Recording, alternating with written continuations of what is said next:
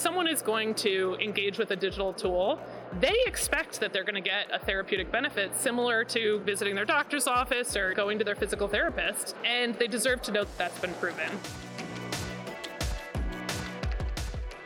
Hello and welcome to Healthcare Strategies Industry Perspectives. I'm Kelsey Waddell, Senior Editor of Health Payer Intelligence and Multimedia Manager at Extelligent Healthcare Media. Industry Perspectives, in case you haven't heard, is a new short series that we are doing on healthcare strategies. We recorded these episodes at the Health 2023 conference and will air them over the next couple of months. In this particular episode, I had the privilege to get to sit down with Caroline Pearson, Executive Director at the Peterson Center on Healthcare, to talk about how the Peterson Center on Healthcare assesses digital health technologies to see if they are truly effective. I could go on, but I think it's better if you hear it from Caroline herself. So let's dive into the conversation, shall we?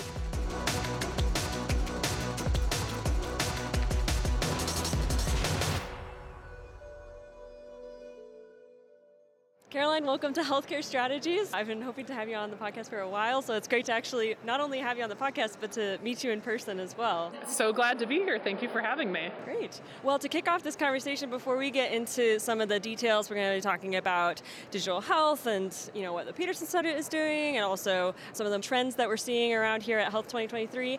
But before we get into all of that, I'd love to just ask you to introduce yourself to our audience. Wonderful. Well, as you said, Caroline Pearson. I'm the Executive Director of the Peterson Center on Healthcare, and we recently launched the Peterson Health Technology Institute. I'm also the Executive Director of that, so I guess I wear many hats. Prior to that, I spent about 20 years in sort of policy-focused research and consulting, really across a wide variety of issues in healthcare. Amazing. Yeah. Well, excited to have you on and to hear more about what you're seeing here today. Before we get into that, though, I was just wondering if you could tell me a little bit about what PHTI is doing right now with evaluating different tools for payers and providers. Obviously, a lot of our listeners are kind of in the throes of that constantly, trying to figure out what's the best tool for them. And for our audio-only listeners, I wish you could see the booths here. It's like an incredible spread of technology and a great representation of all of the choices that healthcare stakeholders have to deal with. So how do you evaluate these different solutions that are out there? Yeah, great. So PHTI, or the Peterson Health Technology Institute, we were really launched as an independent evaluator for digital health tools. And this is the perfect place in Vegas to say, there's a lot of hype in the digital health market right now. Definitely. And you enter that exhibit hall and it is all hype all the time. Yes. And a lot of companies making all sorts of claims, right? Really wild claims about all of the things that they're going to deliver both to patients, providers, payers. They're going to save all the money, be super convenient, improve access, all the things.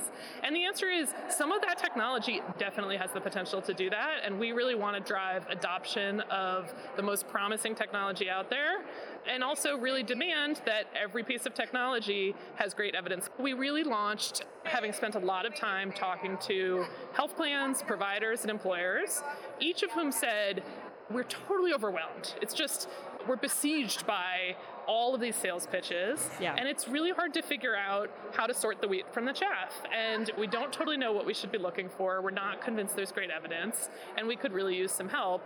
And there's a lot of folks out there claiming to do that, but they're mostly pay-to-play models. And as a philanthropy, we felt like there was a real opportunity to be a neutral voice in the space and really drive towards better care, better outcomes, and greater efficiency. Yeah, and I bet that's super important, especially for the smaller organizations that can't necessarily pay, but are often on the ground working out all the equity issues that we have. These solutions are really important for that, but if they don't have the bandwidth to evaluate, then where are they going to turn? Exactly. I was on a panel yesterday with the woman who runs digital purchasing at Cigna, and she said she has a team of 200 folks to help do diligence and assessment. Oh my goodness. But everybody else on the panel raised their eyebrows and said, oh my gosh, most folks have one person in charge of this for their plan or their provider system, and so they really benefit from clear information and a review of the evidence. So I can tell you a little bit about how we're approaching it. I'd love to hear, yeah. So we have an assessment framework. We released it in September, and we really have three core parts of that. So first is the technology context. It's actually remarkably hard to actually understand how all these digital tools work and how they are going to either replace or augment traditional care delivery. Yeah. And so really just saying, here's the market, here are all the companies in that market, and here is how they work, and map it all out is step one to bring clarity. That's also where we start to talk about privacy and security, right? If you're going to be plugging into clinical systems, if you're going to be collecting health data, it's really important that we increase transparency about where that data goes and how it's being used. And so that's all part of the first piece. From there, we dive into clinical effectiveness. And so this is really, is it safe? Is it effective? And how does it compare to traditional care models? I always say, if someone is going to engage with a digital tool, they expect that they're going to get a therapeutic benefit similar to visiting their doctor's office or going to their physical therapist. Yeah. And they deserve to know that that's been proven. So we look at all the clinical data, including things like user experience. If it's great for 1 week and then everybody gets annoyed at the alerts and stops using it, that's not super effective. Yep. And this is also where we look at health equity. It's incredibly important, obviously. Technology has the potential to improve access to rural areas, to really break down barriers for people with low health literacy or other language needs. But many of these tools have not had the time or the resources to build that out yet. And so we just need to be clear, right? This tool has a lot of potential, but may not be for everyone or may not have been tested in Medicaid markets and FQHCs, things like that. And then the third piece, assuming that its tools are clinically valuable, is really what's it going to cost? And we really take a budget impact approach. So we're thinking from the minds of that health plan or that provider who's saying, what am I going to pay for this, and how much savings can I recognize, and how do we make sure that these tools are actually increasing efficiency in the market? Yeah. Wow, it covers the whole scope. I certainly hope so. It's certainly what the market of purchasers have been saying they need. Yeah, makes sense. And talking about marketing purchasers, looking at all of these solutions here without naming any names, what kinds of technologies are jumping out at you this year, especially as we're at Health 2023, that are leading the way and are important for healthcare stakeholders to be looking into and seeing if this could help them? Sure. A few things come to mind. First of all, there's a lot of enthusiasm about remote patient monitoring and the ability to really deliver chronic disease management and wraparound services outside of the doctor's office to really achieve the sort of behavioral changes and the compliance that we're looking for.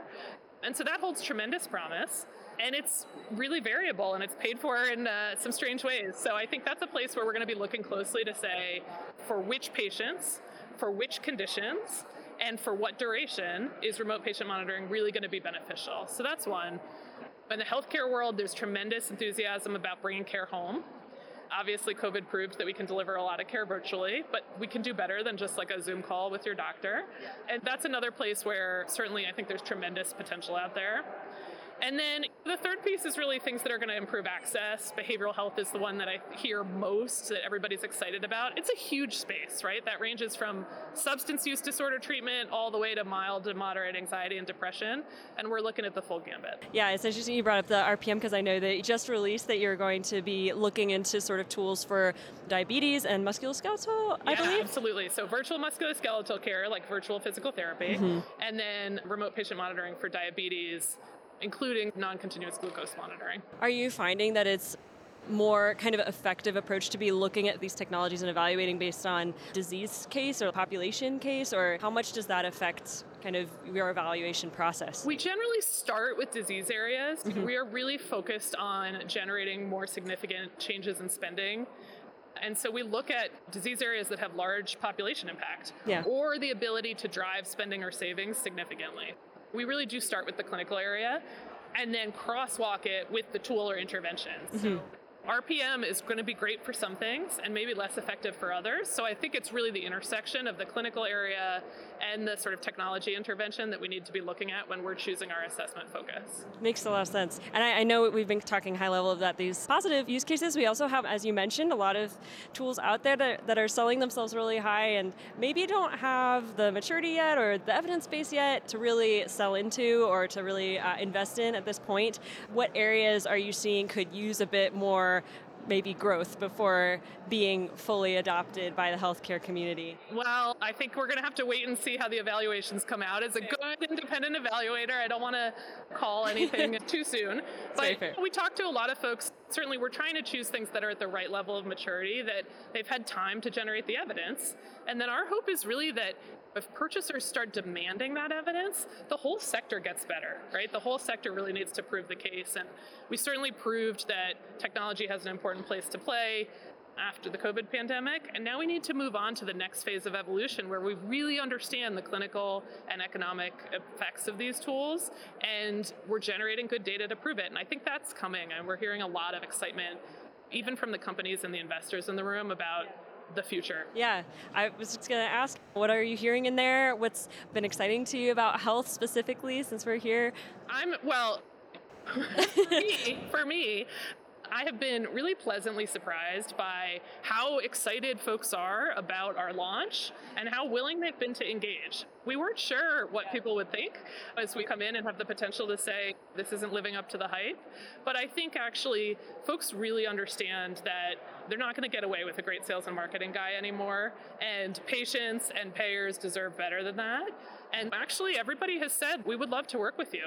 Many of them also say, here are the challenges we currently face in generating data, right? Like the health plans keep our data, or we don't have access to this clinical outcome, so we can't tell the benefit that we're having. Yeah. And I think we have a role to play there in saying, how do we bring that data together so that we really understand what we're getting out of these tools as a healthcare system, right? Not just as a point solution.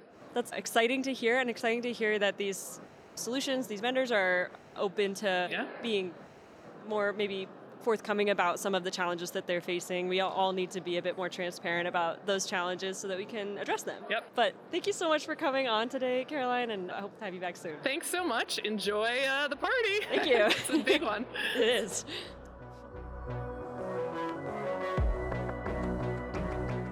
Listeners, thank you for joining us on Healthcare Strategies Industry Perspectives.